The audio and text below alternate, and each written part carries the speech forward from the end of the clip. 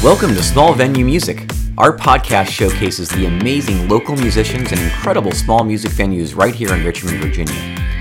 Join us each episode as we talk to musicians, venue owners, and even fans to help everyone get a better understanding of what makes our local music scene so special. Whether you're a musician, a fan of music, or just curious about the local music scene, we think you'll really enjoy the show. In this first episode of Small Venue Music, we're really excited to feature Abrams Bridge. They're an amazing Bruce Springsteen tribute band based right here in Richmond, Virginia. Abrams Bridge has developed quite a fan following and regularly plays some of the best small music venues here in town. The band is made up of Luke Bobbitt on guitar and lead vocals, Eric Bowers on bass guitar, Brendan Urian on saxophone, Dan Fortuna on keyboards, Tom Best on drums, and Chris Kidd on lead guitar. Joining us for today's podcast will be their lead singer, Luke Bobbitt, and today's show will be hosted by Don Busick. We hope you enjoy the show. All right, welcome. Hey, thanks, Luke, so much for coming to what I think you know is the very first episode of Small Venue Music, and I couldn't be more excited to have you as our first guest. You both are the, the honoree, and hopefully this doesn't become a problem in terms of my ability to do this. But I really appreciate you doing it, and we're really excited to have you on the show. So thanks so much. Yeah, flattered to be here, excited to be here, honored to be your first guest. So we'll see where it goes. Yeah, right? This will be fun. So. Hey, everyone who's going to be watching this will see a promo that's going to explain a lot about Abrams Bridge, the band, and kind of the fact that you guys are a Bruce tribute band. I actually wanted to start off, though, by talking about you first. I think people will be interested in learning a little bit more about how you got into music in the first place. So I'd love anything you'd share, like, hey, how'd you learn to play guitar? Right. Like, how'd this whole thing get started for you, if you kind of rewind way back to when you were a kid? Yeah, sure. So I actually grew up playing sports. I was not a music person. I love to listen to music. That's where my sort of love of probably music and rock and roll comes from, is my mom and dad, of listening to Elton John, Billy Joel, Bruce Springsteen, all those guys in the car.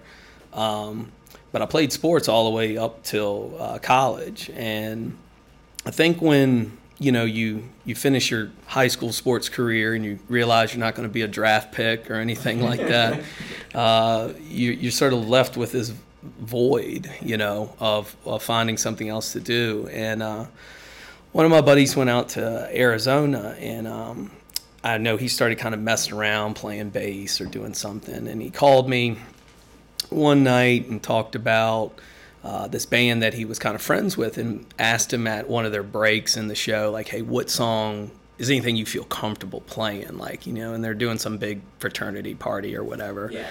And long story short, he got to do a song with him. I think it was like You Shook Me All Night Long by AC/DC. And he just said, he was like, it's the greatest night of my life. Like, he was like, just a rush you've never felt before, and something like that. And so then, he ended up actually moving back, and, we were at college down at VCU, and, we just used to mess around, I think, and he could play some stuff both on bass and guitar, so that kind of opened up. But, I think it originated from singing through a karaoke machine with him playing a guitar through a bass amp or something, and, I think it just, one thing led to another, trying to play some songs that you loved, and then he got some crazy ideas to try and write something. And so, we went for the whole, let's be an original band, let's write some stuff, let's put some stuff together, let's find some people to, to play the other instruments and sort of that kind of stuff. And that's kind of where it took off from. And so at that, you didn't grow up playing guitar then? No, I did not. So you learned in college? Yeah, so I learned in college. Kind of a late start. Yeah, a little bit of a late start, and but it's I remember it was like you could play E minor and G, like if you could get to if you could get to a third chord, you could halfway play some songs, and there's probably something like Every Rose Has Its Thorn was probably one of the first ones, and then I remember when I could do a bar chord, I was like, oh my gosh, like the whole catalog opens up for you when you can do that B minor. So can you remember at least what you would consider the first time you played in front of I'll say a real crowd, and I mean not like a couple of friends in a dorm room, but like in front of people where you felt the nerves. Oh yeah, I remember. I guess the first like real public one we did might have been in Charlottesville for like a battle of the bands or something, or somebody gave us something. And like I said, we had these handful of songs. Do you remember where it was? It was in Charlottesville, and I can't remember the name of the place, which I know stinks. But I remember the area of where it is because I want to say it's like near. I can't remember, which is irrelevant. But it was somewhere, and I just remember the enjoyment and like the rush of just this organic high that comes from people being like clapping for you, and you're like. The whole time I'm thinking like, do we stink? Do we suck? Like, are we any good? And from that moment on, I was like, oh well, we'll be, we're the next Guns N' Roses. We're the next. We're the next. My next question. Yeah. So, like, when did you realize that sort of being a musician was something you wanted to do? Probably right then and there. Yeah. I just music, even though I didn't play it growing up. It's been something so important in my life. I'm an emotional person, so the highs are highs and the lows are lows, and music goes in every one of those spots for you, no matter what you need. And so I just think the reward of entertaining people and someone giving you that compliment, it's a rush, right? Yeah, it really is, and it never really gets old. Yeah, it doesn't matter if it's one person complimenting you or like 100 people complimenting you. It's just something that because you really kind of open yourself up when you do music. If it's original and you're writing it, or if you're doing a tribute or something, like you're giving it all you got. And so I think just that constant feeling of getting that like somebody appreciated this, it's just a great feeling. Nice. Cool. All right, let's talk a little bit about Abrams Bridge. Sure. So maybe we'll start at the very beginning. Like, how did this come to be? Like, how did you guys meet? Whose idea was it? How did you decide to like get in on the like, hey, we're going to go on? You were a big Bruce fan. Like, tell me the origins of it. Yeah, so definitely big Bruce fan. Grew up loving Bruce Springsteen. Like I said, Dad had greatest hits and that in his truck, and we would listen to it and all that kind of stuff, and just continue to dive deeper and deeper into Bruce's catalog as I got older and went through all the the Nebraska and the deeper tracks and all that stuff. Not just the Born in the USA album. And it just always resonated with me. I always felt like it. He had wrote that song for me in that moment, even though he wrote some of this stuff decades ago. Yeah.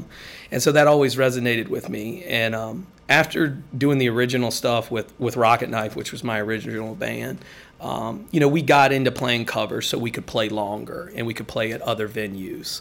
It wasn't just playing original music. And so we would occasionally throw in a Bruce song. Yeah. And whenever I would go out and see people, like people would, do a cover of Bruce, but I never felt like it captured the spirit of Springsteen. It didn't capture the boss. Musically it sounded fine, but like vocally and like passion wise, it just would always fall flat. And so I would get compliments. People would say, hey, you do that, you do a Springsteen pretty good. It's a pretty good take on that. And it wasn't always like it wasn't like we were just always playing Dancing in the Dark. I might do like a deep track and just throw it in, a set that we're playing, and some guy would be like, I know that song. Yeah. You did a really good job with it. And so I started noticing just, there was some other tribute bands popping up, and there was some other gimmicky kind of stuff going on with some other covers, and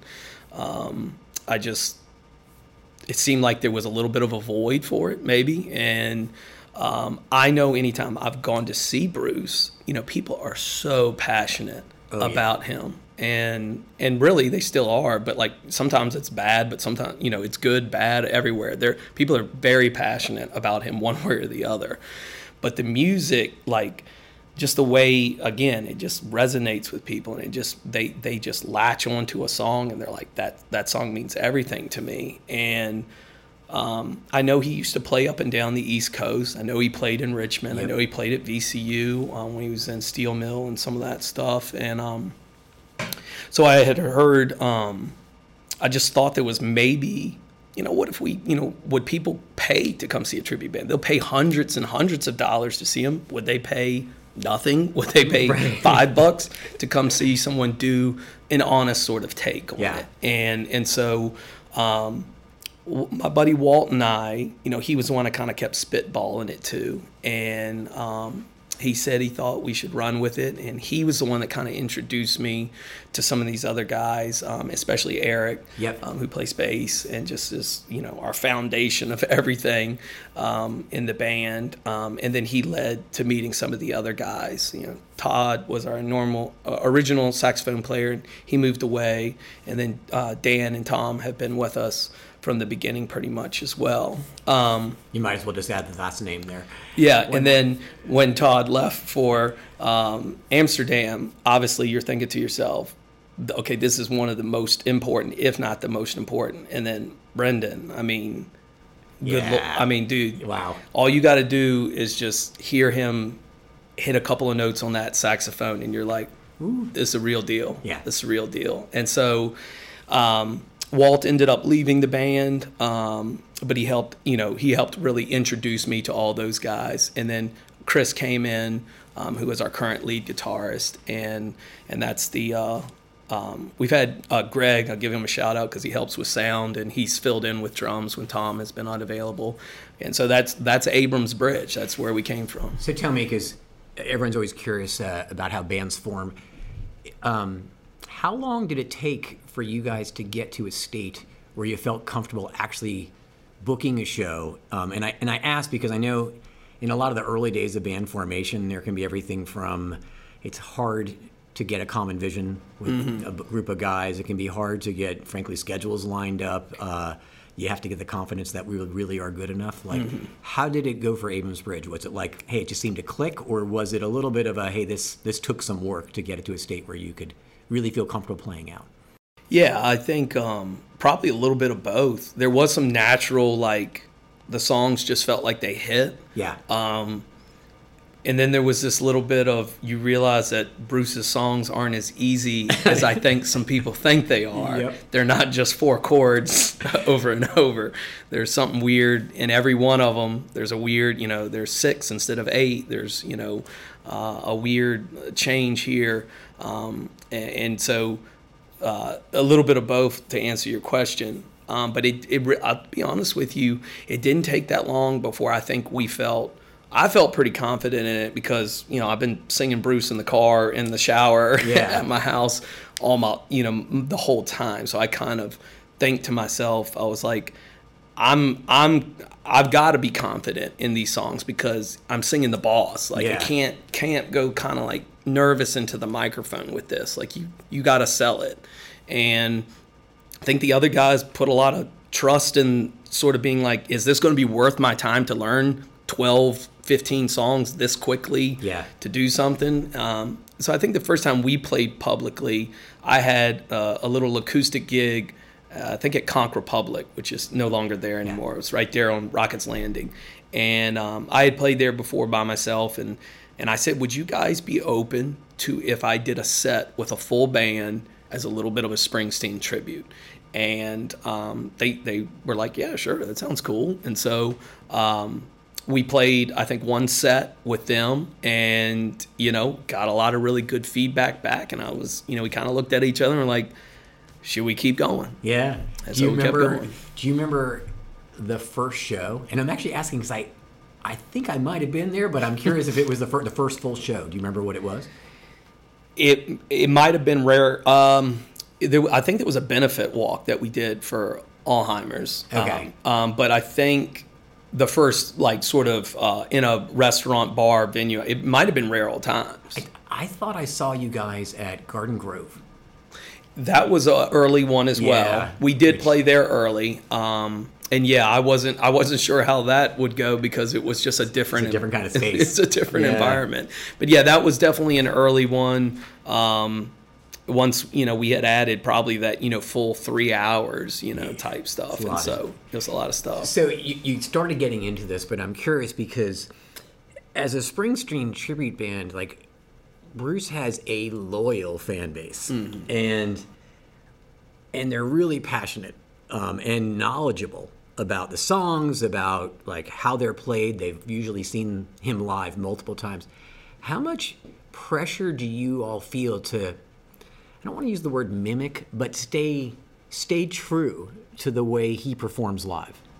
Yeah, I think that's, I don't know if we're always doing it correctly. I mean, you're talking about, in my opinion, one of the, if not the greatest, like live performers. Whether you think Bruce is, a good singer or you like his songs or not, I don't think anyone can dismiss the effort and the entertainment and the showmanship that he gives to every single song and in every single show. I mean, he's still 73 years old, still playing nearly 3 hours.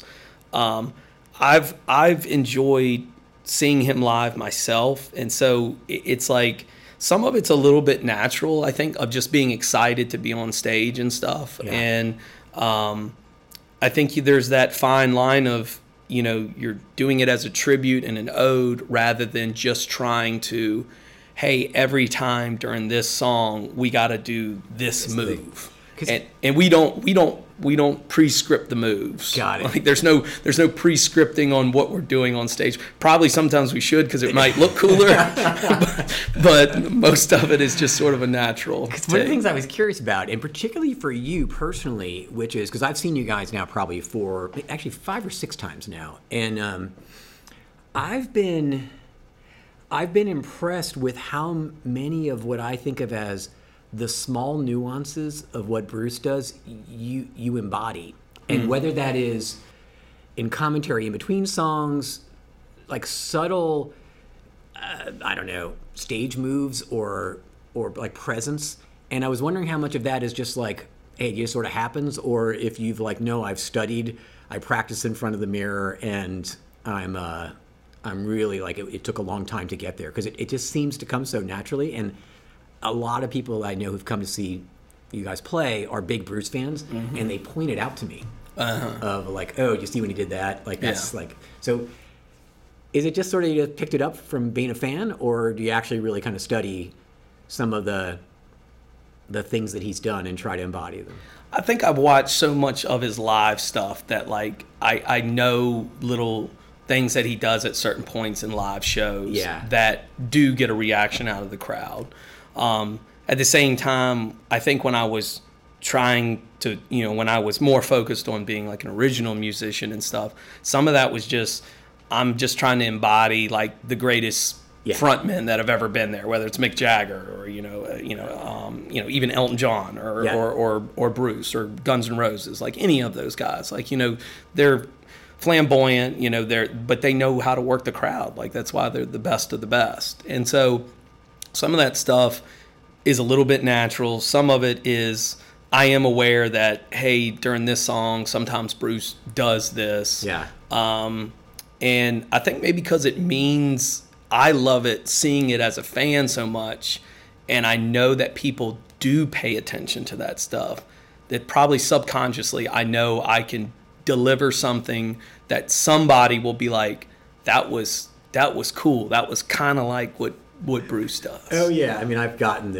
the commentary of like, it's like a young Bruce is in here. It's got to make you feel good. I know. You can't give me a better compliment than that. Yeah. Hey, speaking of one of the things I as you know, I came and watched you guys practice, and I always I was curious, and it came up in some of the conversation you were having with the rest of the band, which is Bruce songs are hard to sing.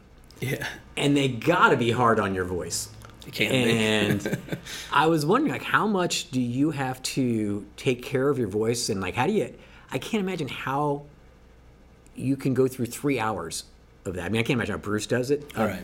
Do you like Like, what do you do? So I've been asked that a lot, about, because I think some of the songs, like, Born in the USA, they are a hard song to sing. I naturally, as you can hear me, have a little bit of a raspy voice anyways. Yeah. But I am aware of it, in the sense of, I do try to take care of it. I try not, I don't really smoke or anything like that, but I try to drink tea, hot tea, honey, lemons, some of that kind of stuff. And you try to, I try not to drink too much during the shows anymore. I used to, when you're doing original music, everybody, of course, you used to get paid that way, right? Yeah. You used to get paid with a pack of beer and whatever tips you made. So you wanted to earn your keep. But I do try to take care of it, and I do try to be conscious of it a little bit, because if I don't, it'll burn out in the middle of a show. And so, have you had it happen? We've gotten close. Yeah, I've gotten. You're like stretching. Yeah, I've gotten to the end before where I'm definitely been like, where the end is coming. Like, we're not getting 2 encores. Right, you're maybe getting 1 encore, and that's it. That's great. So, hey, one thing I did was I actually went out and talked to some of Abrams Bridge fans. Oh, really? Yeah, I did. And so are you ready to go into what I'll call the lightning round fan questions that I got submitted? Yeah, that should be funny. You should see what you got. So I have the first set come from Liza in Church Hill. I will not. First, they want to know, what's your favorite Bruce song to play live and why? Oh, shoot. Darn. I know, it's a tough one. Thunder Road is really cool because I can hear the audience, like I can hear it as soon as I hit that harmonica with the piano. I can kind of feel the conversations coming down. Like I can't really hear it, but I can feel it, And so that song just, it's cliche of one of Bruce's best songs, but it really does just take you through the full emotion of his song. And then the ending with Brendan, in our version of the band, obviously playing that saxophone. I mean, sometimes I'm now a fan. Yeah. Again, I'm just sitting there listening to it and playing along. So that's definitely one of my favorites. Probably for those reasons. How about, what was the hardest song for the band to learn so far? There's been some weird ones that have been a little bit tricky, and some that you would think we would really struggle with. We would get to faster. I mean, Jungle Land's got a lot of dynamics to it, and a lot of transitions. That one's probably one of the more tougher ones, but that's the really amazing thing that I say about the guys that I play with, is that they're so talented that they, with those kind of songs, like, we'll say, well, let's just run through it one time and see how far we get with it. Yeah. And all of a sudden we go all the way to the end. And I mean, it's not perfect, but you're like, and that's a testament to everyone's personal practice time and the effort that they put into everything. Very cool. All right, the next set comes from Shelley in Richmond. She wants to know, are there any songs that you have a personal connection to? So something that like spoke to you during a certain life stage. You can tell these are coming from Bruce fans. Yeah. We're getting deeper and deeper here. Off the top of my head. So I have a couple of songs are from my wedding, and so those would mean a lot to me that we've done. My sister read "If I Should Fall Behind." We didn't play it, but she read it sort of like a poem, one of the lines in it, and so that obviously has a great deal to me because of my wife and my family. I don't know what it is about Backstreets, but that's like probably low key one of my favorite Bruce songs, and that's probably another one I really, really enjoy playing. Yeah. But it's something about those words and just that story of, I don't know, just your youth and losing things and trying for things, and it can get to you. And it's interesting because like as you get older, all of a sudden some of these songs mean something different to you now. Yeah. Darkness on the Edge of Town. It just, something about each line you just get a little bit closer to sometimes, and you're just like, did he write this song for me in this moment right now? Even though that just celebrated 45 years. Yeah. So it's something. All right, here's an easier one now. What was your first Bruce show, and how many have you seen? I think the first time, where did I see him the first time? I want to say it might have been Charlottesville. Okay. I might have seen him in Charlottesville.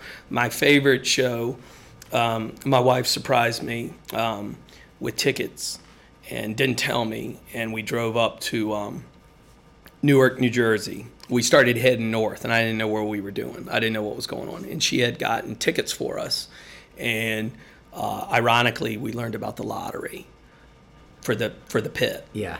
Found where we were supposed to go, got signed up, waited around. We were 50 people from the first number they called. So I was pretty much 1.5 rows of seeing him in Newark, New Jersey. And it was, I believe it was the Wrecking Ball tour. And it was just amazing. Absolutely amazing. I mean, you could hear him talking to the band about the audibles, which song he wanted to switch to. Oh, yeah. Calling things out, calling for the other guitar, talking to the crowd. Hey, how you doing? Yeah. It was so that was good. So I've seen him probably 7, 8, 9, somewhere around that. There. Can you speak about the name of the band? Yeah, Abrams Bridge. So in Darkness on the Edge of Town, there's a line that says, "Tell her there's a spot underneath Abrams Bridge. There's a darkness on the edge of town." That's one of my favorite albums, if not my favorite album, probably by him. I'd probably put that and Born to Run next to each other, but I think Darkness probably gets the nod. And Walt actually was the one that was really in favor of that. We debated with some... Because that's the second part of her question, and she wanted to know what were some of the alternates. And just so I get her full question, because then she went out to ChatGPT, and she had a whole bunch of other things that ChatGPT suggested for Bruce Springsteen that were very funny, which I forgot to bring with me. But, what were some of the alternates? Badlands was one, because I thought that was kind of, it kind of spoke to it. There was some ones where we were trying to combine songs, like whether it was like, Thunderland or something like that, or, Born in the Promised Land. I think one that almost got it was Luke and the Hungry Hearts. Because it was trying to kind of play off the Bruce, Luke, and then obviously Hungry Heart is a well-known song from The Boss. And so I think those were some of the ones we fiddled around with. Last question, and it's funny because you sort of started talking about it, but Meredith in Henrico had a question about the big man Clarence, and she said, how many sax players did you have to try out before you found someone who could live up to that legacy? And I think really it's she's sort of throwing a compliment at Brendan. Yes. So can you speak a little bit about his playing? Yeah, no. I'm amazed at how quickly, he's almost note for note, and like I don't know his backstory with how much he knew all of Springsteen's catalog and whatnot, but his playing for me is, like I said, it distracts me from the show because it's so good. And it's just, when you get to Jungle Land or you get to Thunder Road or Born to Run or even Badlands, when it gets to those, if you know Bruce Springsteen, I make a joke sometimes when Brendan's not at practice, like if he's had to miss or something. Yeah. I will do the saxophone solo with my mouth because I just know it, because it's part of the song, and I will do that. And obviously it sounds a million times better when he's actually there. But his presence of just, I think he kind of does the same thing. He's not trying to be the big man. Nobody can replace him. But he gives the emotion and the power comes out of that saxophone. And you just hear it when he starts going. And I've always told people, I said, yeah, it's a Bruce Springsteen tribute band. We got keyboards, we got everything, we got saxophone. They're like, oh, you got a saxophone player? And I'm like, yeah, but you got to hear. Yeah. It's a real saxophone player. Yeah, I mean, for folks who are listening, like it's something special. Like if you close your really eyes, impressed. Yeah, if you close your eyes, you're going to feel it. Yeah. And especially with Clarence passing and then his nephew kind of taking over, like I can tell when I listen live on some of the E Street radios or live performances, I can tell when it was Clarence was still alive. Yeah. And when Jake is still there, so that's like irreplaceable. But I'm telling you, like when we're at practice and we get to a song and Brendan starts going and you're just like, and we haven't played it before. I mean, and you're just like, oh my gosh, like it's perfect. Yeah, it's awesome. Great. Hey, obviously playing in a local band. And it's funny. Sometimes people don't realize that it's not a full-time job for folks, and so obviously you have a day job. How do you balance the demands of like having to make a day job living and all of the work required to pull off the kind of effort you guys have to put into being able to put on that type of 3-hour show? Yeah. Well, I think it's fun for one. Yeah. And I enjoy playing with the guys, and we're always tweaking the set list. We're always trying to add a new song in. So I think it always kind of keeps it fresh, a little fresh. It makes sure we don't get stale. Like we're not just playing the same 32 songs every time in the same order. We mix it around all the time. Maybe sometimes that makes us a little loosier, goosier, but I think that's rock and roll a little bit. And I think that makes it so we're not robotic. Like, we started a song, there was something going on, somebody couldn't hear something or whatever. I just started the song differently. Yeah. The band just picked up on it and we rolled with it. And I think that's what's being a band is about. But yeah, during the day, knowing that I'm going to go to, do some music later that night, or know I got a big gig the weekend, I think it gets you through the work week. Great. Hey, what aspirations do you have? And a little bit of context, I was talking to Eric after practice that you guys had. Mm-hmm. Eric's the bass player in the band. And we are both equally impressed with how you front the band and, as I mentioned earlier, sort of the persona that you bring to life for Bruce. Do you have bigger ambitions in terms of like where you might want to take it? Either with Abrams Bridge or just as sort of in a national touring Bruce tribute band or anything like that? Yeah, sure. If somebody wanted to, somebody's listening and wants to, you never know, wants to talk numbers, then yeah sure.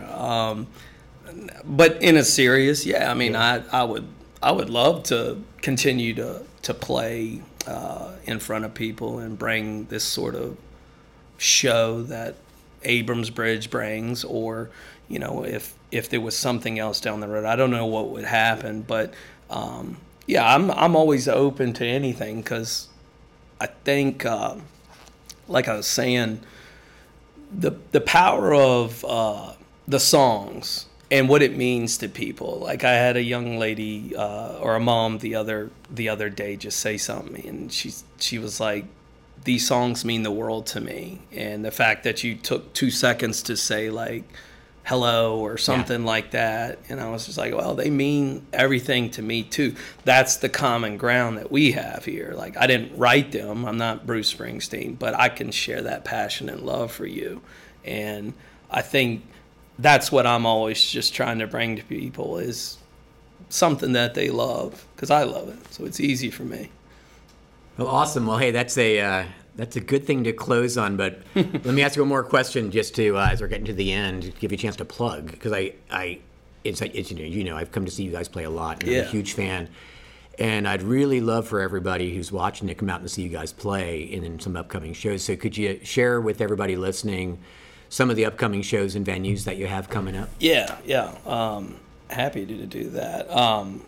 So we have one coming up at the end of July at James River Winery for their Friday night events, and that's going to be Abrams Bridge, and that's James River Winery. I believe that's July 28th.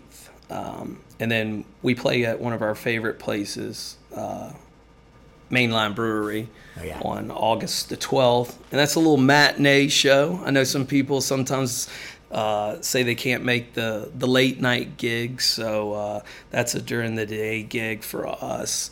And then we've got some shows coming up at JJ's Grill, which is one of the first places that gave us a gig, and we love playing there with those guys. And then we hit the circuit again with a couple of those same places. And to give a little bit of a tease, we have a really big show that we have not announced that would be in November.